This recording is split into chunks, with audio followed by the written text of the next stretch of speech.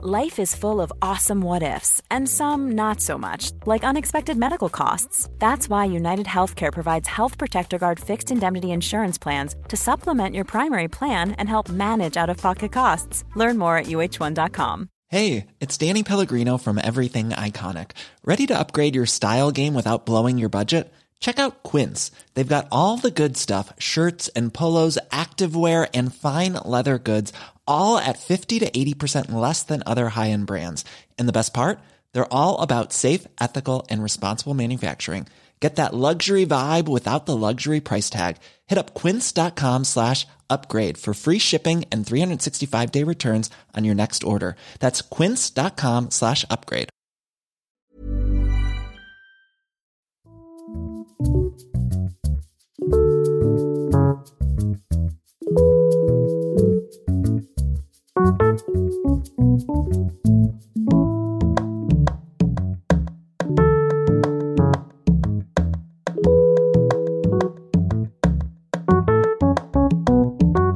Ja visst, du lyssnar förstås på Sinnessjukt. Jag som hälsar dig välkommen heter Christian Dahlström och idag ska du få första delen av en tredelad och väldigt intressant intervju med Fanny Rötlisberger.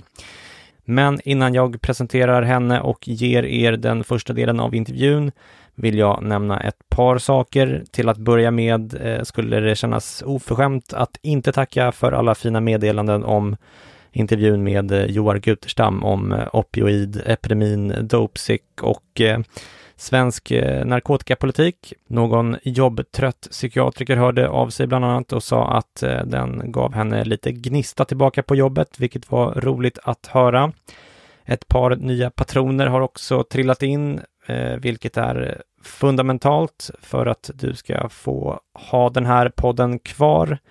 Ett par stycken har uttryckt det som att de äntligen fått ändan ur vagnen, att de tänkt bli patroner länge men så har det bara inte blivit av, och då känner jag att jag verkligen sympatiserar med det och vet hur det känns. Men sen känner jag istället att min och er relation ju består i att jag gör allt jobb. Jag läser böcker och gör research och gräver i arkiv och övertalar intervjupersoner att vara med. Jag kollar fakta med forskare, bokar studios, köper utrustning, samlar kvitton, gör redovisningen, klipper podden, filtrerar ljudet för bästa ljudkvalitet och så vidare.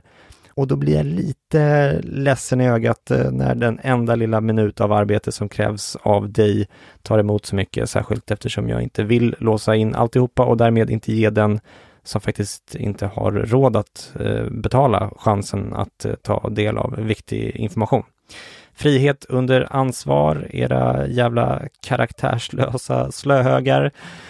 Okej, om vi istället ska prata om något som fyller mig med hopp så vill jag nämna 2 initiativ. Dels Ångestpoddens namninsamling för ett maxtak för hur många elever en skolkurator får ansvara över.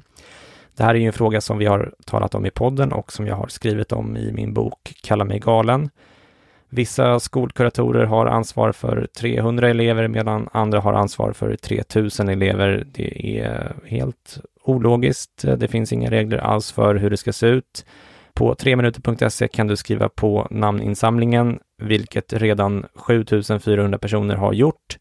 Kampanjen pågår fram till valet. Ida och Sofie kommer att intervjua alla partiledare om den här frågan fram till dess. De har till och med hyrt in en symfoniorkester som har spelat in en helt otrolig låt till den här kampanjen. En låt som jag har fått tillåtelse att spela i slutet av det här avsnittet dessutom. 3minuter.se, gå in och skriv på nu. Det andra initiativet rör Mental Health Run som ju är det stora välgörenhetsloppet för minskat tabu och mer psykiatriforskning. Förmånstagare är Fonden för psykisk hälsa, vilket jag nämner för att återigen jävsdeklarera här eftersom jag numera inte bara arbetar ideellt för dem som ambassadör, vilket jag har gjort i 6 år eller vad det nu är, utan även frilansar med deras kommunikation. Loppet går av stapeln 1 oktober i Stockholm och virtuellt i resten av världen och det är redan flera hundra anmälda. Förra året var det 1500 pers som sprang och i år tänker jag att vi ska bli fler än 2000. Både jag och Fanny kommer att springa loppet här i Stockholm för övrigt. Men det initiativ jag syftar på är att WeMind, psykiatrivårdgivaren vars vd Urban Pettersson Bargo har intervjuats i podden i avsnitt 141 till 144. De har nu gått in och satt ner foten ordentligt. De låter nämligen alla sina anställda som vill springa loppet göra det gratis. WeMind betalar alltså för all personal som vill springa loppet. Det är fantastiskt. Tidigare år har vi haft en liten inofficiell tävling i podden där vi har uppmuntrat psykiatrivårdgivare att anmäla så många som möjligt och visa att man står upp för sina patienters rätt att inte behöva skämmas och för forskningen som trots allt är en förutsättning för vården och där psykiatriforskningen får alldeles för lite pengar. Så nu har WeMind tagit täten här och uppmuntrar alla offentliga och privata psykiatrivårdgivare att släppa sargen och komma in i matchen. Vilket alltså är mina ord och inte deras, men ändå. Anmäl så många ni kan och om ni låter era anställda springa gratis eller subventionerat så får ni gärna höra av er till mig så utlovar jag att hylla er oreserverat i podden framöver. Okej, nu ska ni alltså få höra första delen av intervjun med fotografen, receptkreatören och träningsprofilen Fanny Rötlisberger. Jag lärde känna Fanny för ett par år sedan och fick höra hennes otroliga livshistoria kantad av diagnoser som bipolär sjukdom, ADHD, PTSD, anorexia och bulimi som förstås har inneburit många väldigt tuffa stunder, inte minst hennes 3 självmordsförsök. Men det har också format henne till en fantastisk person, empatisk, snabbtänkt, orädd och engagerad. Eftersom vi talar rätt explicit om självmordstankar och självmordsförsök i den här intervjun så vill jag passa på att uppmana dig som lyssnar och som själv har självmordstankar att söka hjälp. Du är en värdefull person som förtjänar hjälp och stöd för att må bra igen. Om du har självmordstankar kan du exempelvis googla på 1177 och självmordstankar så hittar du bra tips om var du kan höra av dig för att få behandling och stödsamtal med en medmänniska. Jag har som ni vet också en kortlänk som lyder sinnessjukt.se/1177 så hittar ni rätt sida direkt där. Fanny är ju ett bra exempel av närmast oändligt många människor som har varit självmordsbenägna just och sen tagit sig tillbaka till livet och som tackar sin lyckliga stjärna för att de har kämpat på och överlevt. Det här är också någonting vi talar om i intervjun. I den första delen som ni får idag ingår som vanligt en faktaruta. Vi pratar sen om hennes uppväxt, om hennes blogg som hon har haft sedan 2006 och där hon har skrivit om sina problem.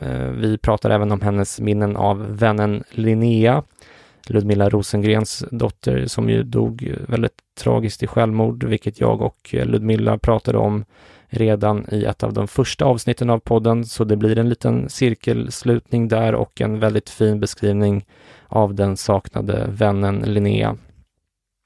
Vi pratar även om Fannys egna självmordsförsök, om varför hon blev intagen som 14-åring och fick anorexia, samt om den allt annat än välfungerande ätstörningsvården som hon fick då.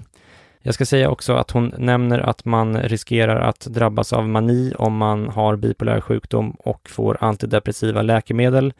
Och då, för att inte skrämma upp folk i onödan, så vill jag nämna att Mikael Landén och andra forskarlag har undersökt den här saken och sett att det inte föreligger någon ökad risk för manier om man samtidigt tar stämningsstabiliserande läkemedel. Om ni vill veta mer om det eller om bipolär sjukdom så har jag faktiskt intervjuat Mikael som är en av säkert världens främsta experter på bipolär sjukdom. Otroligt kunnig forskare och psykiatriker. Kolla upp den 4-delade bipolär sjukdom specialen som ni hittar i feeden. I del 2 av intervjun med Fanny som ni får om en vecka eller så, där får Fanny 2 expertfrågor av psykiatrikerna Tove Mogren och Maria Larsson. Hon får berätta vad hon tycker om psykiatrin, hon får prata om bulimin och hur hon tog sig ur ätstörningarna. Vi pratar om hur ADHD påverkar henne och vad hon tycker om sina ADHD-mediciner och varför hon inte ser ADHD som en superkraft. Del 3 sen blir extra lång och enbart tillgänglig för patroner i vanlig ordning. Där berättar hon dels mer om ADHD men också om hur hon kom på idén att åka till gränsen mot Ukraina och hjälpa flyktingar. Och framförallt pratar vi länge och väl om hennes bipolära sjukdom. Dessutom får ni svar på alla era lyssnarfrågor som förutom psykiatrin handlar om huruvida hon är släkt med den amerikanska fotbollsspelaren Ben Roethlisberger eller ej. Okej, det absolut sista jag vill nämna är att ni kanske kommer att höra lite tassar mot golvet samt fågelkvitter från skogen utanför mitt radhus. Fanny hade med sig sin fina hund Rut och den stör inte alls, men om ni undrar vad som hörs i bakgrunden så är det alltså domesticerade och icke-domesticerade djur helt enkelt. Okej, spänn fast er och luta er tillbaka från mitt hem den 8 juni i år, den underbara Fanny Roethlisberger, och vi börjar som vanligt med en faktaruta. Prego!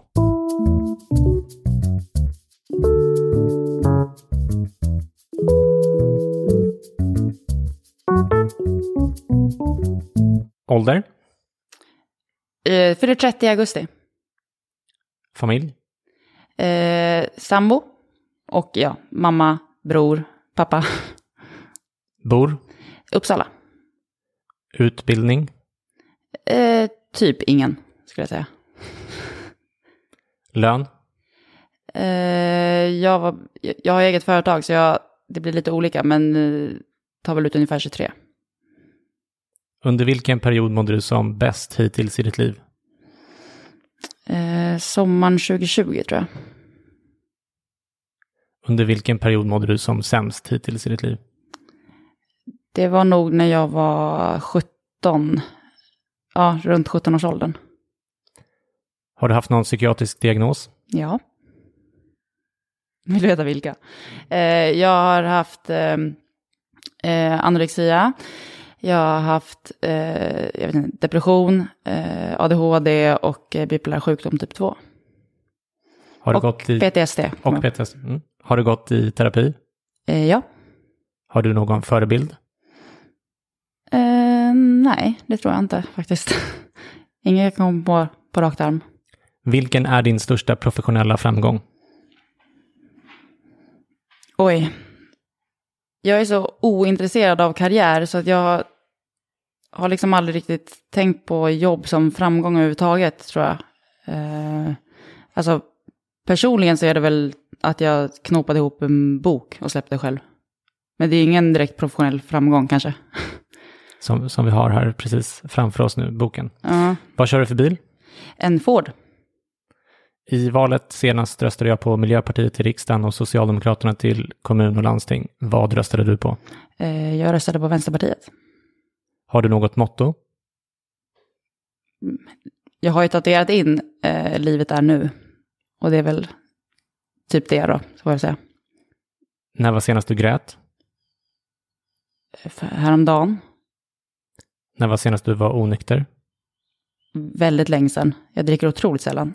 Det måste ha varit över ett halvår sedan. Och innan dess var det nog 2-3 år sedan. Om man tittar in i belastningsregistret, hittar man någonting på dig då? Nej. Vad läser du? Jag pluggar då och då. Jag läser strökurser och då läser jag ju skolböcker. Och då är det... Men utöver det så läser jag nog inte mycket alls tyvärr just nu. Vad lyssnar du på? Jag lyssnar mer på poddar än på musik. Jag lyssnar bara på musik när jag tränar i princip. Och då jag är allt möjligt musikmässigt. Vad ser du på? Jag gillar serier. Och jag har några favoritserier som jag ser om och om igen. Jag är väldigt dålig på att se film.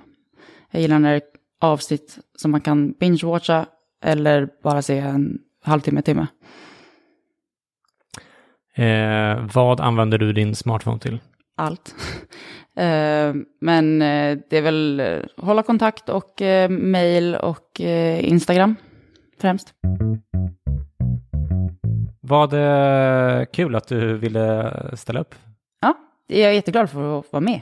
Hur mår du? Jag mår bra idag. Idag är en bra dag. Skönt. Kan du börja med att berätta lite om dig själv för den som inte följer dig och din blogg. Var du är uppvuxen, lite om din familj och sådär. Jag är född i Schweiz. Jag har halva min släkt, som inte är så stor visserligen, men de bor i alla fall kvar i Schweiz. Och jag och min mamma som är svensk flyttade hit till Sverige igen när jag var 2-3. Så jag har ju inget minne av tiden i Schweiz. Men jag har ju varit i Schweiz varje skollov. Tills jag blev sjuk som 14-åring, då blev det lite paus. Sen så har jag väl i vuxen ålder åkt dit minst en, gärna 2 gånger om året. Men annars är jag uppvuxen utanför Uppsala. Bor fortfarande kvar i Uppsala, trivs väldigt bra i Uppsala. Vad ska jag berätta mer? Vad vill du veta mer om uppväxt? Ja. Ganska normal uppväxt tills att jag blev sjuk. Sen så var jag, skolgång och så där har varit väldigt rörigt för mig för att jag blev sagt sjuk när jag var 14, så jag gick inte 8-9. Sen fick jag börja gymnasiet, gick några år i gymnasiet, hoppade av, började om, hoppade av. Jag tror att jag började om 3 gånger och hoppade av lika många gånger. Sen jag fick mina riktiga, eller man ska kalla det, diagnoser när jag var 21 ungefär. Så i den vevan startade jag mitt företag och kunde på så sätt liksom jobba. Men jag har ju aldrig varit anställd eller så. Jag har varit timanställd, men inte en vanlig anställning så att säga. Jag har mer eller mindre alltid jobbat hemifrån med vissa utflykter. Liksom. Vissa projekt har krävt att det är plats i Stockholm eller någon annanstans. Mm. Du har bott i Uppsala hela tiden under uppväxten, men har ni... Jag bodde ett halvår i Lund. Aha, okay. Men jag gjorde liksom ingenting. Det var när jag precis fyllde 18 och vi hade min mormors dödsbo skulle renoveras och säljas. Och då passade jag på att bo där, för jag hade inte jättebra relation med min mamma där jag bodde innan då. Så då tog jag en paus och bodde nere i Lund. Men gjorde inget speciellt. Okej. Men annars har ni bott på samma ställe i Uppsala hela tiden? Ja. Är du ute på landet? Ja, jag växte upp på en hästgård med mamma. Först på en hästgård, sen flyttade vi någon kilometer till nästa hästgård. Och där växte jag upp tills jag flyttade hemifrån. Så du är hästtjej? Ja, inte lika. Mina föräldrar är hästmänniskor båda två. Så att jag skulle rida var liksom ingen riktigt fråga, utan det gjorde jag från att jag så tid jag kan minnas. Slutade också i samma veva som jag blev sjuk då, och började inte igen, för det var aldrig min grej. Din pappa är veterinär? Eller? Båda är veterinärer. Okay. Så att det har alltid varit mycket djur, och jag gillar ju djur, men hästar har aldrig varit min grej liksom. Okej. Ja, du började ju blogga redan som 14-åring 2006, då du blev intagen på BUPs ätstörningsenhet. Du var ju väldigt ung. Bloggade du under eget namn redan då, eller var det anonymt? Minns du det? Alltså jag tror inte att man på den tiden, blogga var ju så, det var ju väldigt nytt då, och det var ju anonymare överhuvudtaget. Jag tror inte ens att, jag tror att de som följde den, många som från den by jag bodde i så där, som följde, visste vem jag var. Det var aldrig något jag dolde eller hade ett annat namn, men jag vet inte om jag någonsin skrev ut mitt namn. Men jag var ju inte anonym, och jag drog mig inte för att liksom skriva detaljer som kunde avslöja vem jag var. Så det var inget jag tänkte på. Var det liksom välgörande för dig att blogga, eller fanns det negativa konsekvenser av det också? Jag tror att det var välgörande. Jag har alltid gillat att skriva. Jag skrev dagbok när jag var mindre. För mig var det var skönt att ha någon slags ventil, och jag från början när jag började med blogg och sen sociala medier så småningom, så har jag sett absolut mest fördelar med det. Jag har fått fina kontakter, vänner som jag fortfarande har kvar, och det började ju redan då. Så jag har ju läsare som läste bloggen redan då, 2006 var det. Ja, du vet mer än jag. Som jag fortfarande har kvar.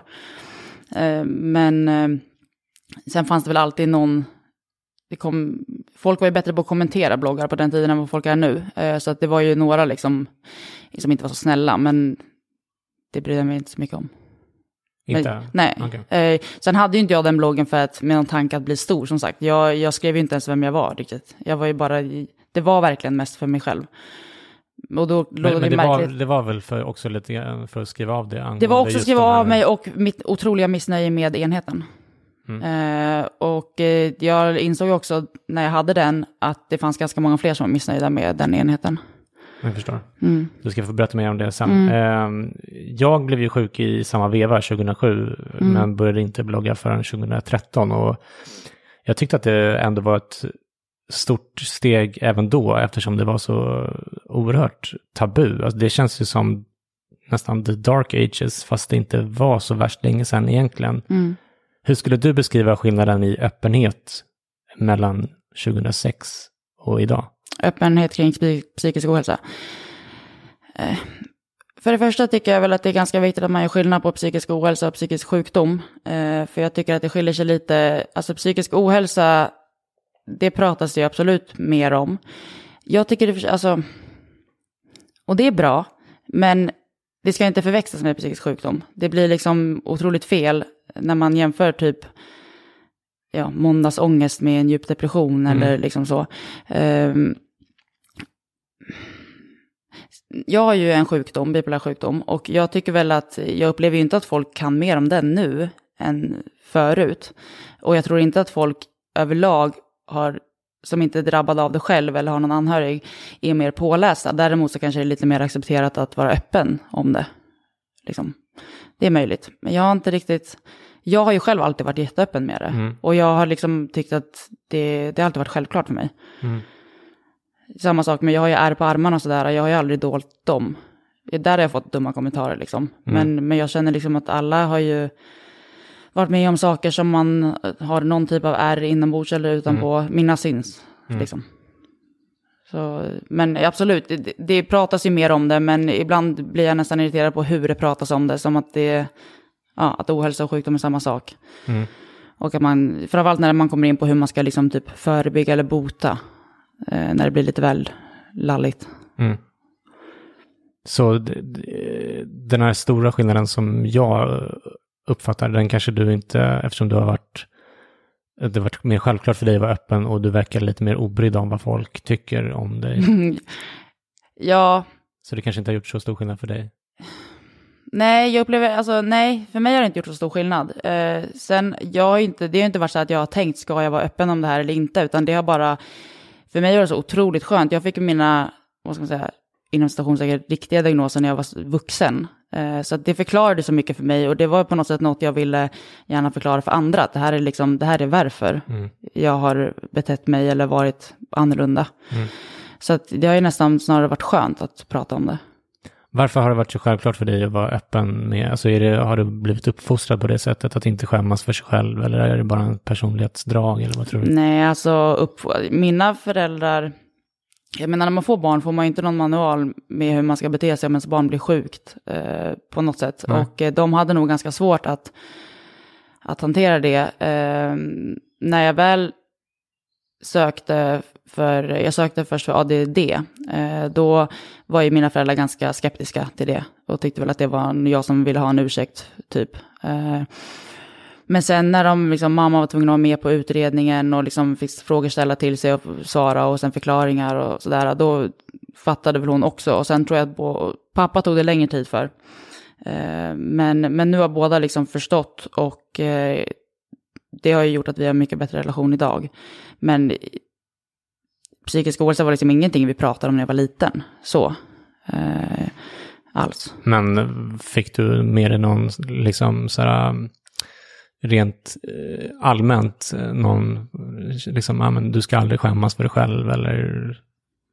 Alltså inte vad jag kan minnas, men det har jag heller aldrig varit åt andra hållet. Alltså det har aldrig varit att jag på något sätt ska dölja någonting. Okay. Så att det är möjligt att jag genom det har fått med mig att jag kan vara den jag är. Liksom. För det har jag aldrig känt att jag på något sätt ska dölja eller förminska mig eller liksom så. Jag har aldrig tänkt på det. Jag har aldrig tänkt på hur uppfostran var där. Nej. Life is full of awesome what-ifs, and some not so much, like unexpected medical costs. That's why United Healthcare provides Health Protector Guard fixed indemnity insurance plans to supplement your primary plan and help manage out-of-pocket costs. Learn more at uh1.com. Ever catch yourself eating the same flavorless dinner 3 days in a row? Dreaming of something better? Well, HelloFresh is your guilt-free dream come true, baby. It's me, Keke Palmer. Let's wake up those taste buds with hot, juicy pecan-crusted chicken or garlic butter shrimp scampi. Hello Fresh. Stop dreaming of all the delicious possibilities and dig in at HelloFresh.com. Let's get this dinner party started.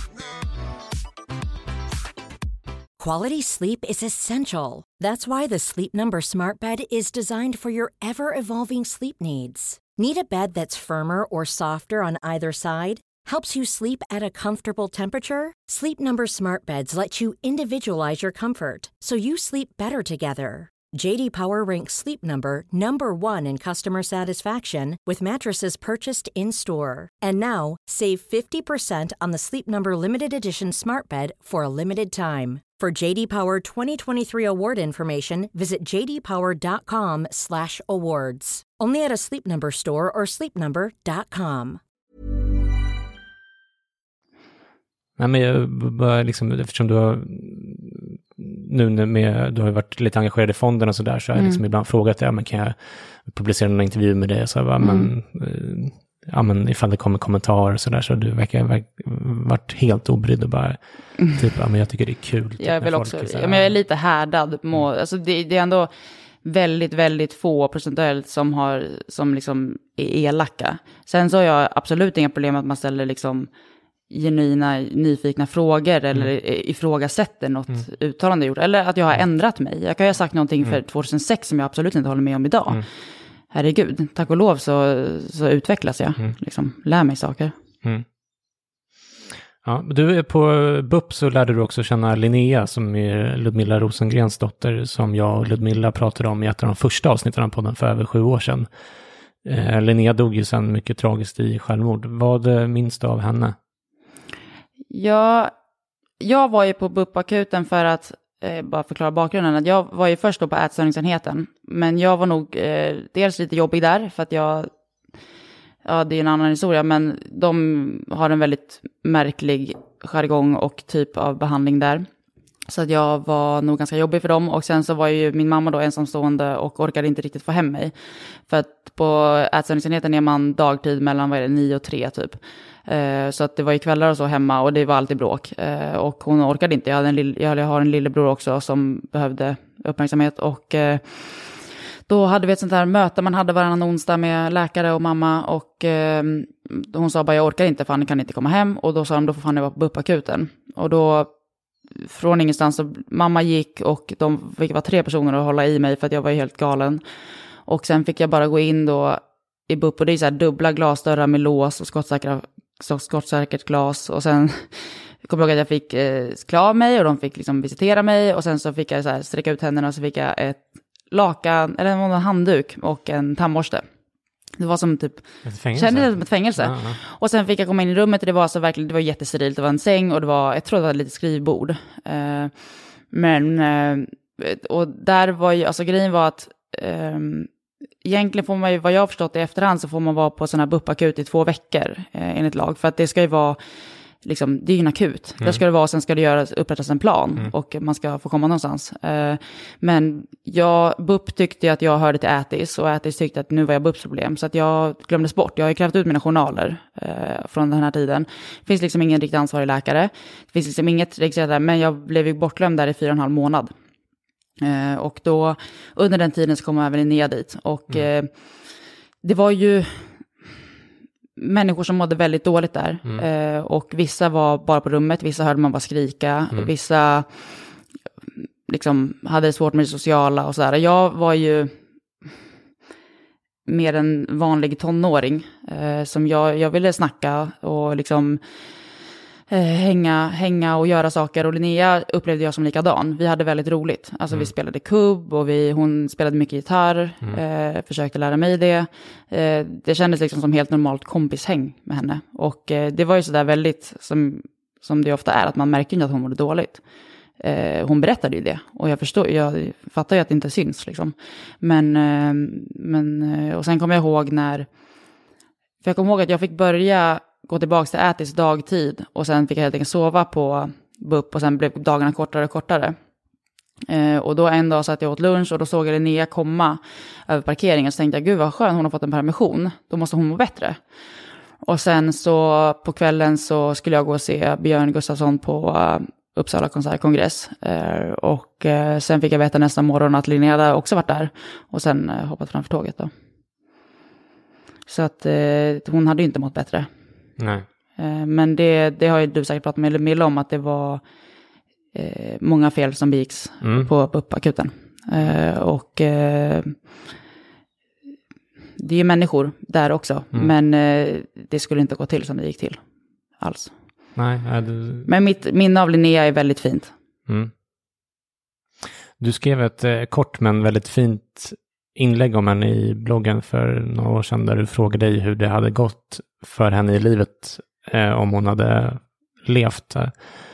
Att hon förmodligen med tiden hade velat leva och sådär. Jag tycker det är lite spökligt att tänka på unga liv som förblir olevda på det viset. Alltså rent generellt, inte bara för henne, utan alltså så här studentfiranden där någon fattas, deras kärlekshistorier som aldrig blir av och deras första lägenheter som de aldrig flyttar in i och sådär. Så de fattas ju bland oss varje dag, om du förstår vad jag menar. Det är väldigt hemskt. Det är fruktansvärt. Jag tänker ganska ofta på det när jag går förbi kyrkogården där hon ligger begravd, så tänker jag alltid på henne.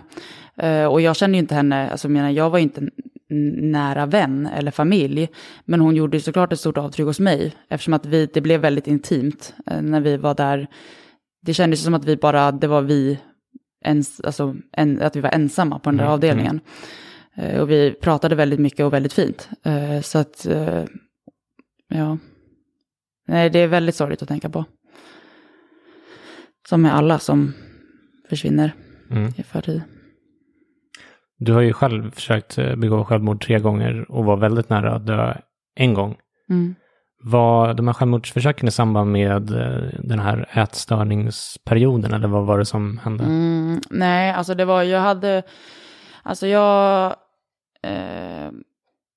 för att börja från början, för att hänga med, så när jag var 14 så började jag gå ner lite i vikt, och jag hade alltid varit lite så här över normalkurvan, så att det märktes väl, och mina föräldrar reagerade och tog mig till Ätis då. Och då fick jag träningsförbud och matschema, och när jag var 14 år, jag var absolut inte jag vägde faktiskt mer då än när jag blev utskriven 2 år senare. Men du satsade på handboll? Jag satsade på handboll, så att ta bort, men det var ju absolut så att det jag gjorde var att jag började springa de dagar jag inte hade handbollsträning, men det var en kort runda, kanske 3-4 kilometer. Och sen så drog jag ner på typ godis och sånt. Men sen så, och då gick jag väl ner det här fluffet, om man ska säga. Jag var absolut inte jätteunderviktig när jag väl kom till Ätis första gången, men de ville väl bromsa det. Men det är ju märkligt, för att det är också det enda de gör, att de ger en matschema och träningsförbud och släpper ut den igen. Så att jag fick ju lite panik, för jag satsade på handboll, jag var uttagen till Upplandslaget och liksom tänkte att jag ska gå handbollsgymnasie, och då lite rasade min värld, för det var också struligt med vänner just i den svängen. Och sen så så fattade jag att om jag slutar träna, äter mycket mer, kommer jag gå upp i vikt, och det vill jag inte heller. Jag strävade inte efter att gå ner så mycket, men jag ville inte heller gå upp. Så att då började jag fiffla. Och det ledde till att jag faktiskt gick ner ännu mer. Och så fick jag börja på dagvård då på enheten, och då rasade jag rasade ner från där jag kom, nästan 15 kilo. Och det var alltså under hela dagar där. Jag fifflade med näringsdrycker och gömde mat, och det ska ju vara utbildad personal, men de har ju ingen utbildning. Så de märkte inte det. Och man får ju absolut ingen samtalsterapi eller något. För först heter det att du är för sjuk, du är inte mottaglig. Och sen heter det, när man har gått upp, så bara, nej men du prioriteras inte längre. Och jag kände ju att jag var annorlunda än de andra tjejerna. För det var främst tjejer, det var en kille under min period. För de var liksom så här, tugga ett riskorn i taget. Och jag har alltid varit glad i mat, alltså sen jag var liten.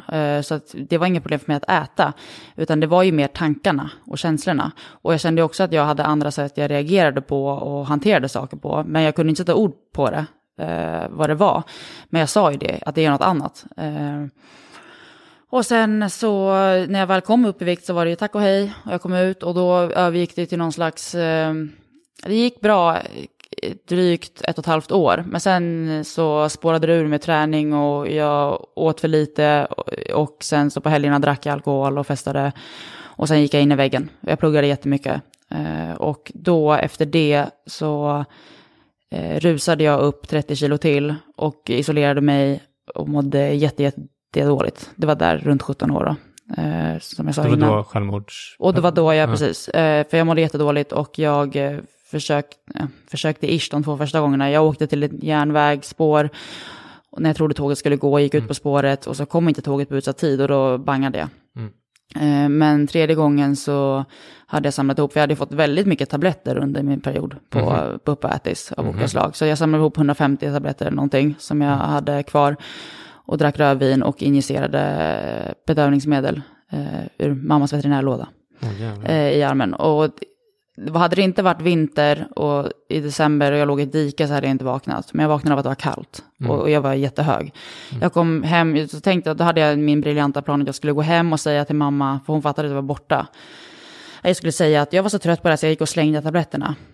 Och det tänkte jag var en jättebra plan. Sen så möttes jag av ambulans och polis och min vän var där.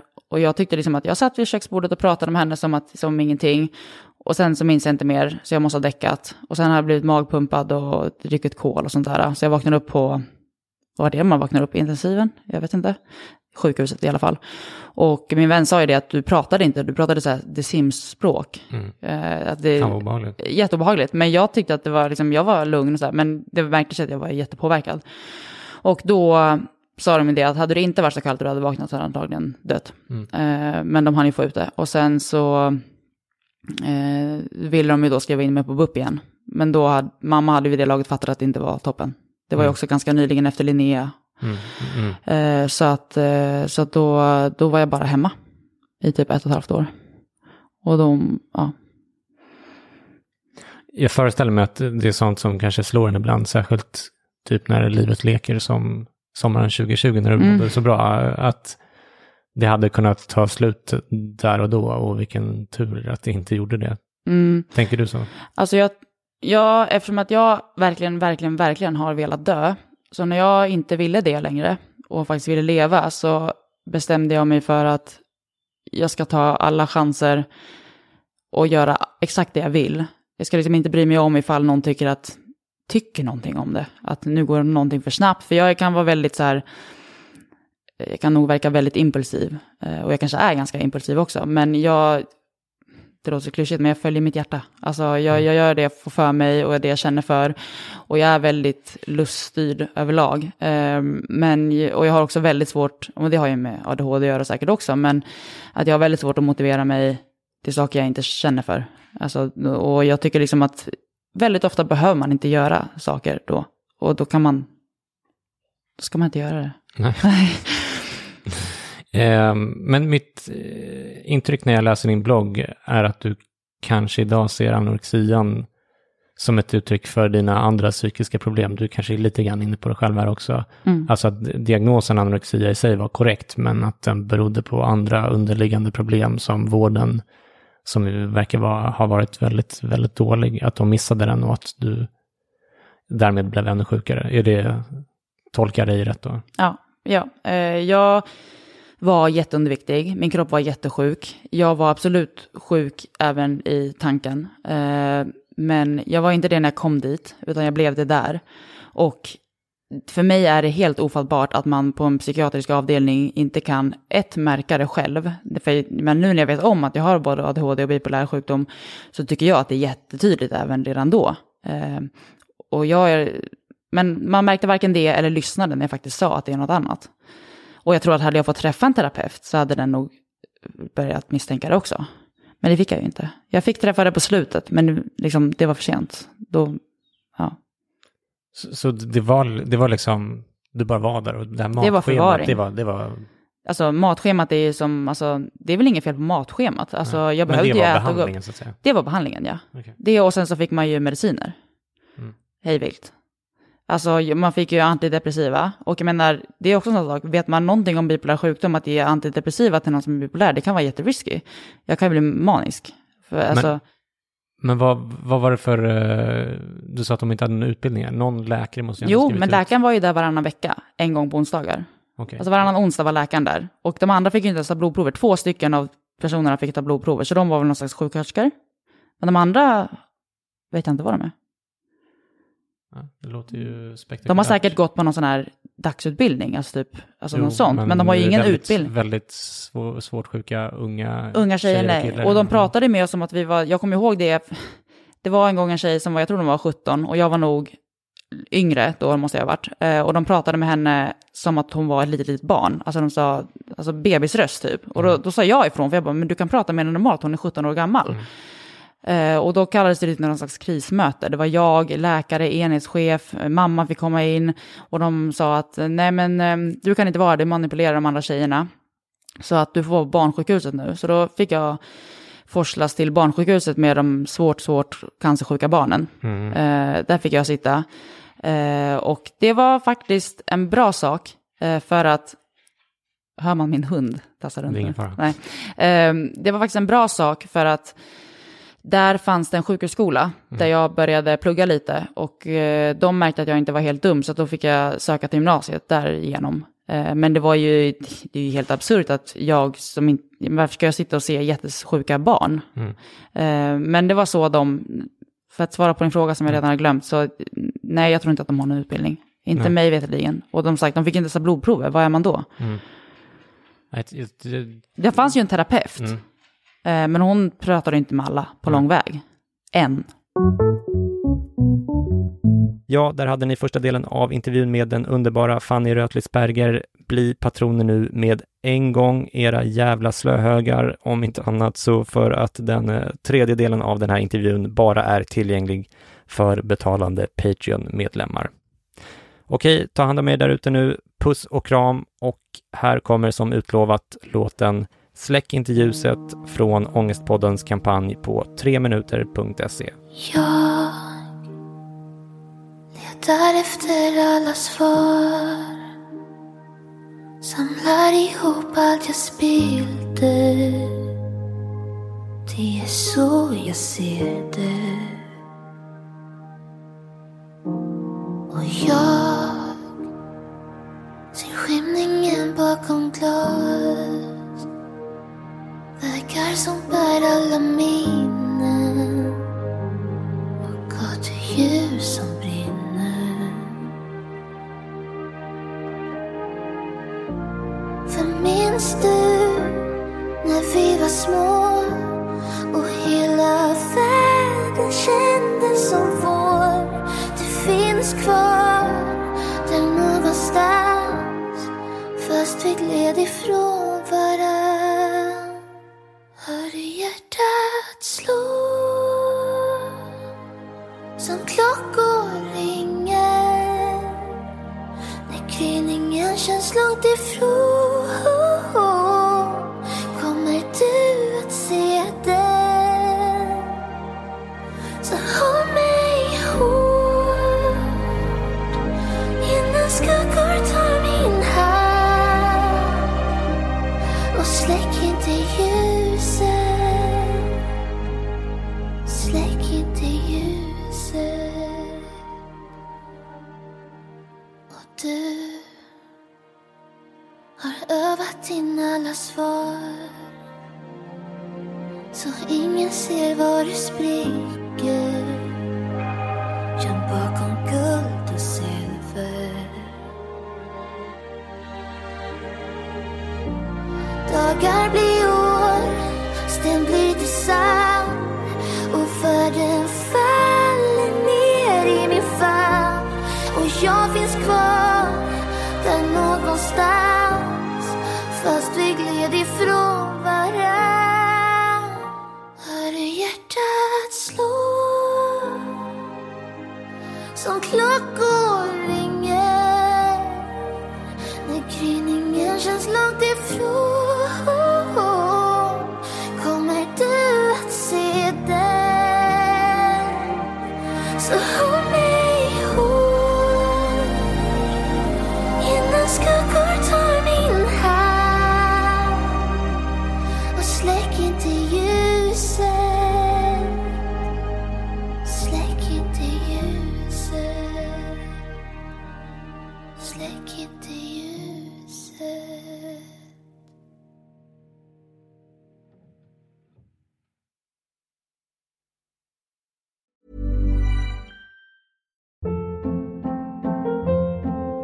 Hold up. What was that? Boring. No flavor. That was as bad as those leftovers you ate all week. Keke Palmer here, and it's time to say hello to something fresh and guilt-free. Hello Fresh. Jazz up dinner with pecan-crusted chicken or garlic butter shrimp scampi. Now that's music to my mouth. Hello Fresh. Let's get this dinner party started. Discover all the delicious possibilities at hellofresh.com.